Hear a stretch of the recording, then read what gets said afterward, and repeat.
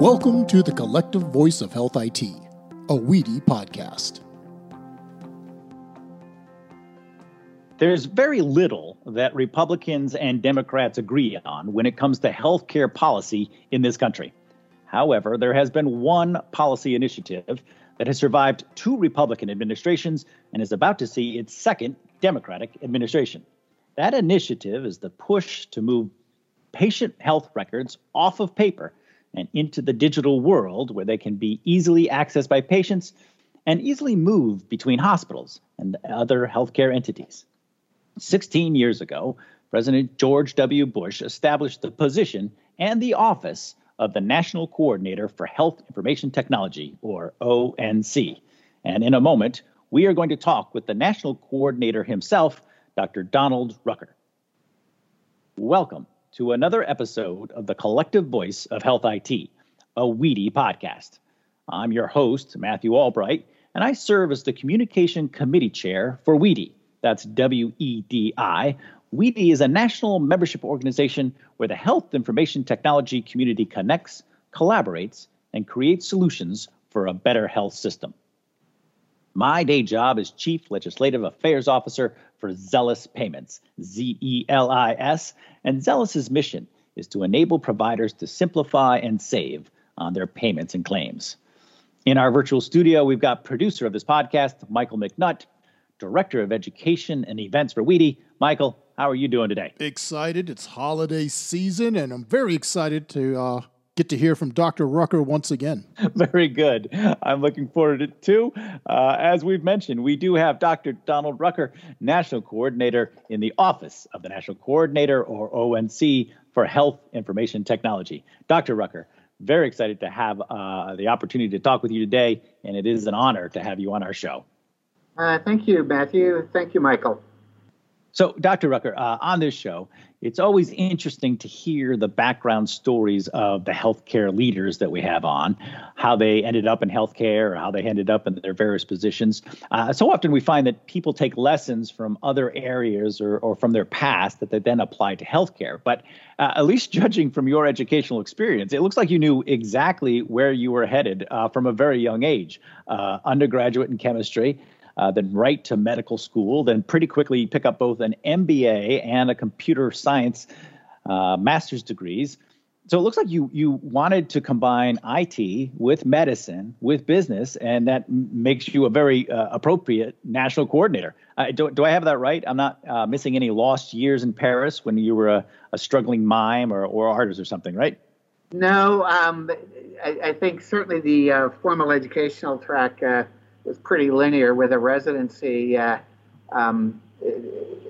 internal medicine. No, I actually, when I got to med school, I'd sort of thought about, some of the economic issues, but, 21 or 22, whatever I was, didn't really think about it that much. But when I got to med school and saw the incredible inefficiency in the teaching hospital system, which was, the corner of medicine that I was exposed to, I realized that American healthcare really was a very inefficient activity. And so then it was a bit of a search. I wouldn't say it was being a mime on the street in Paris, but and I was sort of trying to figure out what to do about it and iterated through a couple things. As a med student, I got to work with who was then a first and second year faculty member, the late John Eisenberg, who eventually became head of what is now ARC. He was a totally charismatic person and got me excited about decision analysis and decision trees. So I had visions of sugar plum fairies dancing my head and we'll make medicine logical with decision trees. Which were sort of the vogue in business schools and operations research back in that era. When I got to my residency, I realized, so now we're talking 1981 to 84, I realized that the issue was not want of a decision tree, it was actually want of any data to base a decision on. And that was early in the sort of the PC era, and I realized that this was invariably going to be, at its heart, a computational problem, a computer science problem. And then I set about, as literally at that point a 30-year-old, it's sort of daunting to decide in your very late 20s, after having gone through, college, med school, residency, that you want to go back to school full time and do computer science, especially since I hadn't taken undergrad courses. So essentially I was doing a second undergrad major as a 30-year-old. But at any rate, that's what I did, and have been in the field ever since. So I guess that's my story, and I'm sticking with it. Yeah, well, it's a good story, and it's very each one of those subject areas that you studied, the computer science and the MBA and the medical school, all kind of combined to really, what we've seen in the last 20 years with healthcare policy. You also spent quite some time in the emergency room as a practicing physician and then teaching emergency medicine. So what drew you to emergency medicine, and what were maybe the lessons learned there that you may have carried to your position as national coordinator? Well, to be clear, other than because of all the federal ethics regulations, I have been a practicing ER doc pretty much the entirety of my career, either full-time or part-time.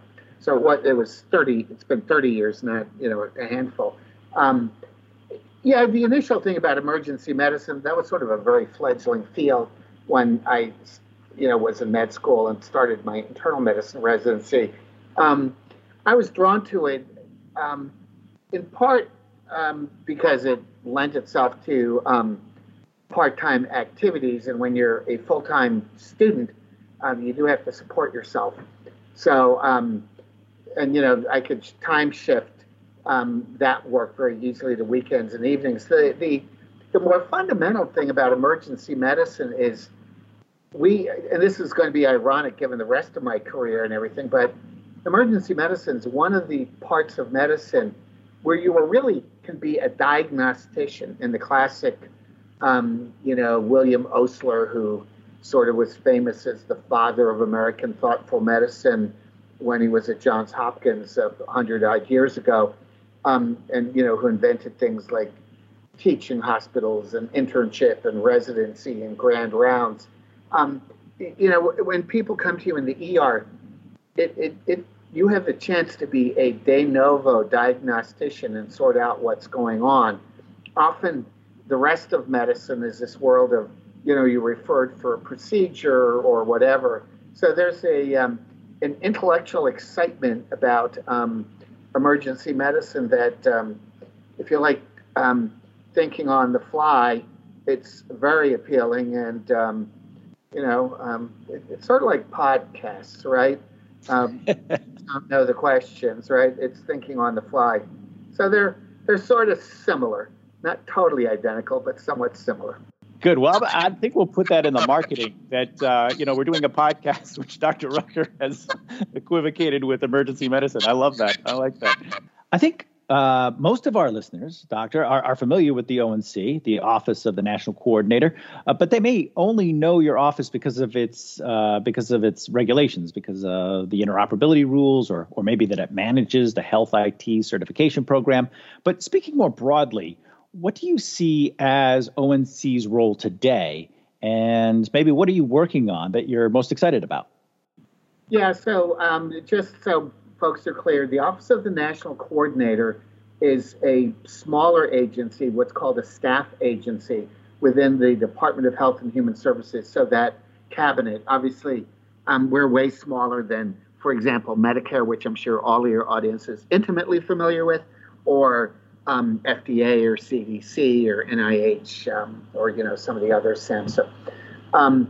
So what we've focused on, and it's varied over the years, as I think is pretty well known, but I would say the focus today, when you think about what is health IT coordination, right? So what's the title? Is really a combination of things around standards and interoperability, writ broadly. And so what are the components of that? Well, clearly, a big component is actually working and, in fact, supporting with tax dollars the standards agencies and standard development work, right? And then the other part of that is, implementing those standards through a certification program, which is, certified electronic health records are required for a number of the CMS programs. We're trying to do that, of course, not just as a mandate, that you shall, but we're trying to be very supportive. We have all kinds of, we've built all kinds of electronic test bed harnesses so that developers can test their systems for things like, the FHIR APIs and the various APIs. So we're trying to be very supportive of the community there. And then there are things that sort of are maybe more overarching projects, and obviously the biggest one there was the 21st Century Cures Act, Title IV interoperability rule that really blends all of those things with specifics on not information blocking and what are standardized application programming interfaces. Another big area are supporting health information exchange, the trusted exchange framework, common agreement. If you look at all of that, and then there's some big things on provider burden that we've been involved with CMS. If you look at other than maybe the payment-related documentation things, they're really all ways of getting the American public the benefits of interoperability, right? So we know interoperability has provided vast benefits to the country, to the internet.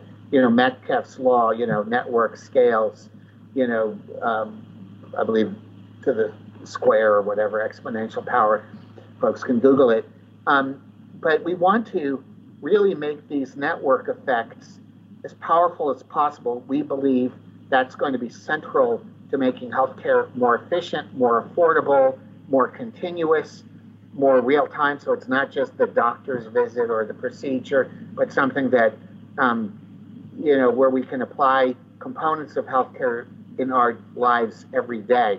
And all of that these days is digital, and to have that for the public good honestly requires, and at low cost, requires standards. So that's a bit of a long answer, but those are, I think, all of the key threads that we do to really empower the American public to fully access the data and the opportunities they paid for through their tax dollars and their Medicare dollars and their insurance dollars. So talking about the interoperability rule, maybe you can tell us a bit about the logistics or the delays and the enforcement discretion that have recently been announced about the rule. Yeah, obviously in the ideal world, the rules and the APIs would have been out several years ago, pre-COVID, right? But, we don't obviously get to choose our pandemics or our timing. And so we had the very funny, I don't know, funny is the wrong word, the sort of, I guess, weird, the conjunction of the rule being formally announced and COVID, right? Some folks may remember we were actually going to formally announce the rule at HIMSS in March, and President Trump had agreed to fly down to HIMSS and unveil the rule at HIMSS on a Monday, and that got canceled on the Wednesday and Thursday before, right, when COVID came. So we were in a, and so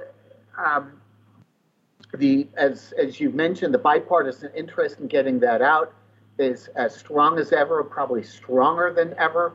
I was just talking with somebody on the Democratic side of the aisle, if you will, who we've worked with for many, many years in both administrations. And we're absolutely geared to do this. We also understand, there are some things to build out. There's some things on policy with information blocking and APIs. And some of the same folks who would do that are, busy with COVID. And so the time extension has really been modular of this, first part of COVID. I think, many of the things, for example, the telehealth response have largely been built out now. So we have shifted the timelines pretty much exactly proportionally to that effort, and taken it to make some of the implementation guidelines fall on December 31st, so they match up with some of the CMS rulemaking around promoting interoperability as well. So you may not be able to answer this question, but feels like we're still in the midst of this pandemic where it's spiking across the country. Do you expect that any more delays could happen to the interoperability rule, any more enforcement discretions? Well, I think we're really starting to see the end of the light in the pandemic, to the extent that we have, what appear to be very robust vaccines built in volume going to be rolled out in a extraordinarily fast time frame that are very targeted and look to have incredible efficacy. If all of those things happen, as every indicator is, we'll be in sort of a good shape to get our lives back to something that is more normal. So while we're on the context of the pandemic, how do you think the pandemic has maybe magnified the need for and the solutions promised by interoperability? What are some of the situations and challenges that we are facing now in the midst of this pandemic that maybe could be or could have been mitigated by interoperability? Well, I think obviously we've implemented a lot of telehealth, as everyone knows. It's one thing to do telehealth as a one-time isolated compartmentalized event, right? Here's your appointment time. You get on the video feed or the audio feed with your provider. A richer view of telehealth is that no matter where that provider has virtualized to because of COVID, they're going to have, all of your underlying data. They will have tools, which they actually do now, to order prescriptions, but maybe things they don't necessarily have, to order tests, to plug you into the appropriate referrals and follow-up. So we've had sort of a narrow slice of telehealth, but really we want to get telehealth more integrated with the totality of care. And APIs are that glue that make that possible. They're they're sine qua non pretty much for doing that, especially if you're going to do it over multiple sites of services or in a way that allows patients to shop providers and not be, absolutely bound to a single delivery system and their internal systems, so that we can have competition. So I think that's a big lesson. Thank you, Dr. Rucker. When we come back, we'll continue our discussion with Donald Rucker, National Coordinator of the Office of the National Coordinator for Health IT. Now let's take a quick break and hear from our producer, Michael McNutt. The preeminent National Membership Association for Health IT Guidance and Collaboration, WEDI has earned the title of being an instrumental force in engaging public and private partnerships, facilitating discussions, and providing a collaborative voice as a national healthcare advisor to provide meaningful changes for the American healthcare system. Become a member and provide national leadership that enhances the exchange of clinical and administrative healthcare information. Join one of our various work groups where WEDI members collect input, exchange ideas, and make recommendations that inspire impactful and far-reaching change in our industry. Learn more about how you can make a difference at wedi.org.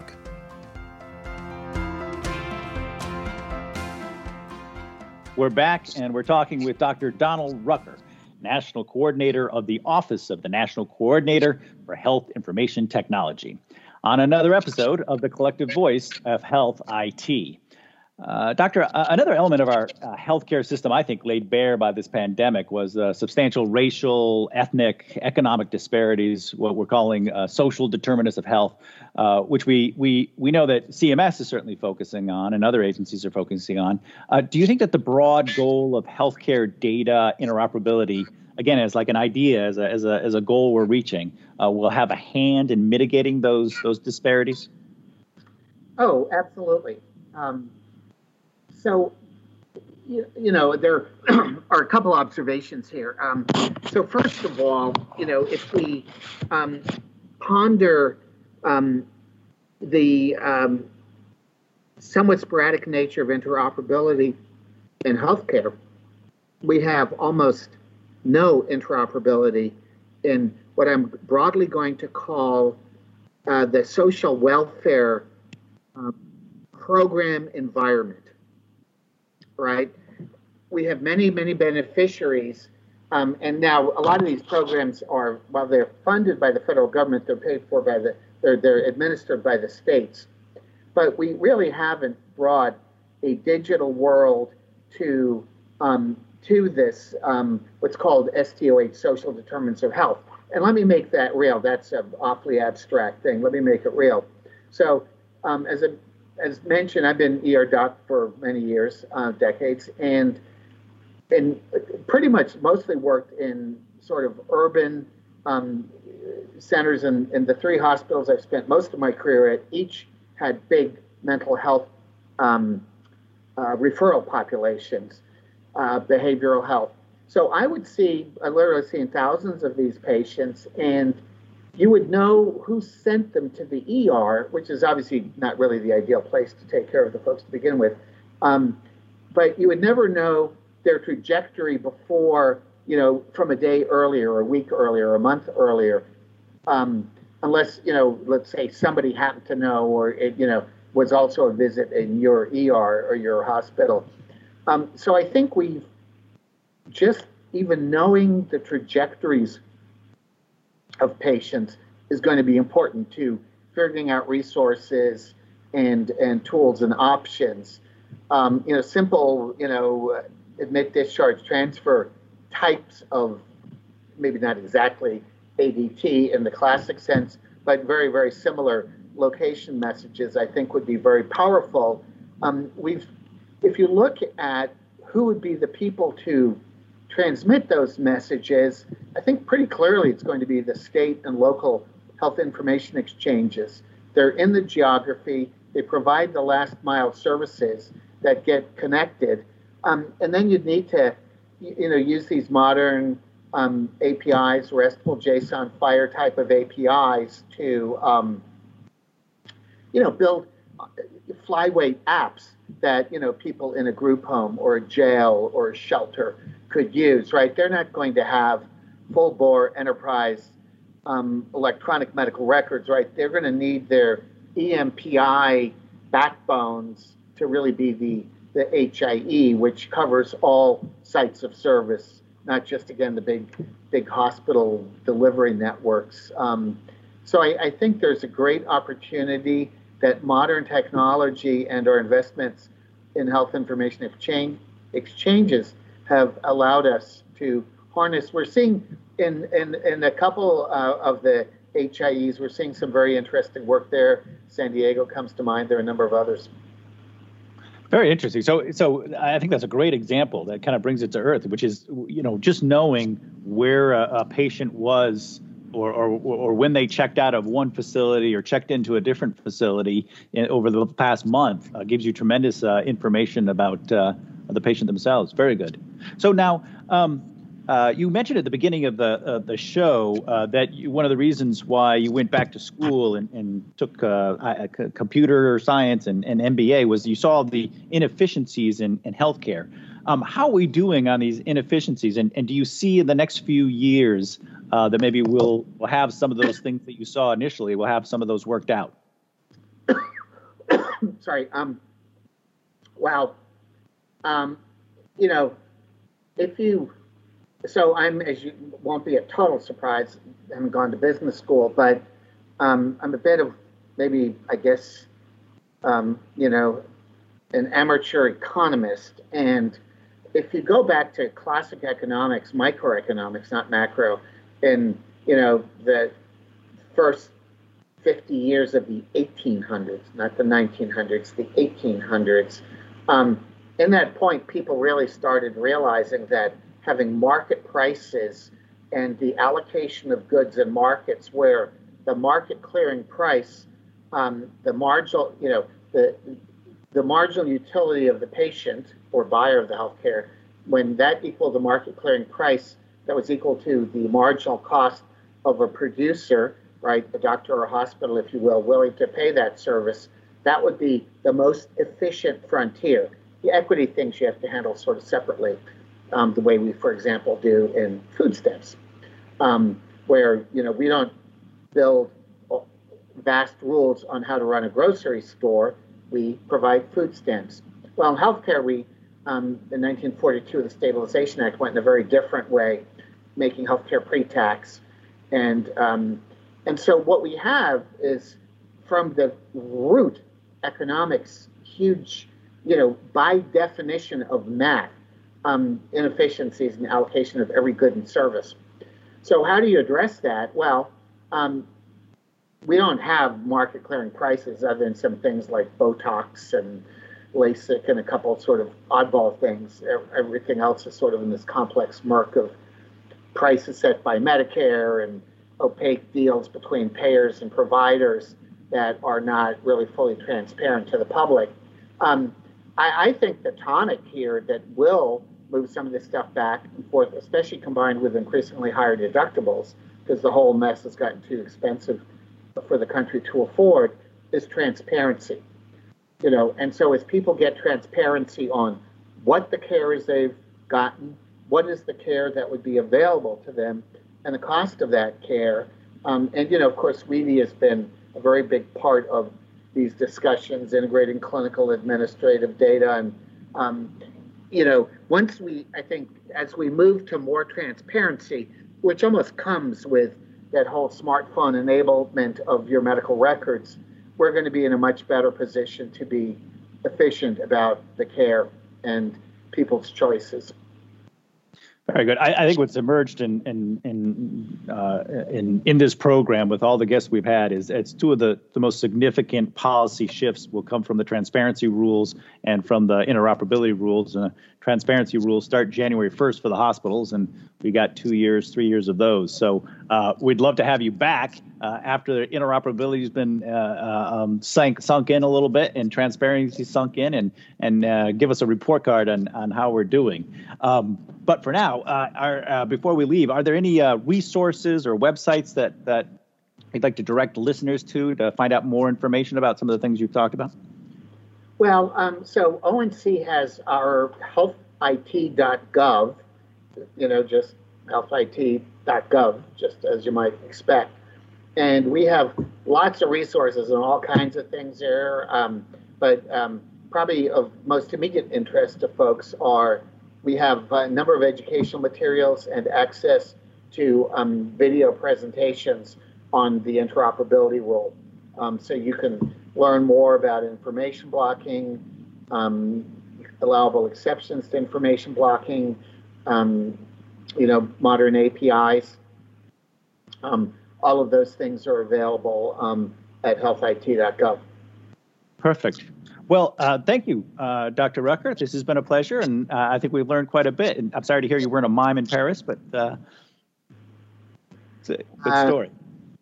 Yeah, well, thank you very much. Best wishes to all. Thanks. Terrific. One of WEDI's primary functions is to keep health plans and hospitals and other providers educated on health IT, and we very much appreciate Dr. Rucker helping WEDI do that today. This has been the collective voice of Health IT, a WEDI podcast, where the health and information technology community connects, collaborates, and creates solutions for a better health system. Find this episode and many more on our website, wedi.org. Thank you all for joining us, and be safe.